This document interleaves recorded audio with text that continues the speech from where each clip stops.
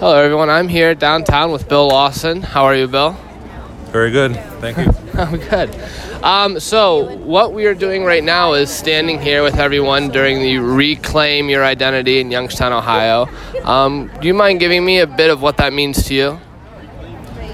Well, for me, we're looking back over 41 years. On this date in 1977, Youngstown Sheet and Tube announced they were closing most of the Camel Works right outside the city and eliminating 5,000 jobs all in 1 week. And it was a major shock to the community.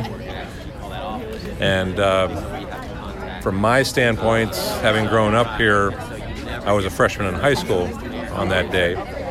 And throughout the rest of my high school career, the community fundamentally changed as this industry, which had dominated it for so long, almost completely disappeared.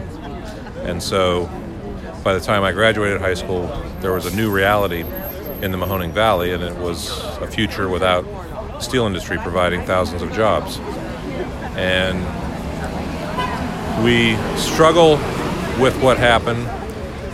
We struggle with our identity as a community, being so closely related to the steel industry. But there's many aspects of the community that have been and always were positives. And that would be the toughness and dedication of the people. That would be our location, halfway between Cleveland, Pittsburgh, and New York and Chicago. That would be the resources that we still have here to build a future on. What we've seen in the last 41 years is some people, to this day, as I said, still struggle with what do we do next, or there's no future for Youngstown and Mahoning Valley. Others have said, well, let's look at the opportunities that are available. And what I find most interesting is the generations that have come up after me. And my generation, which was the end of the baby boom, is there are more and more people who got their education here, families here, they went away, saw the world, said there's something worth coming back for. And so they are just taken in by the opportunities. They're fascinated with our heritage and our culture and our traditions, and they want to meld those two things together.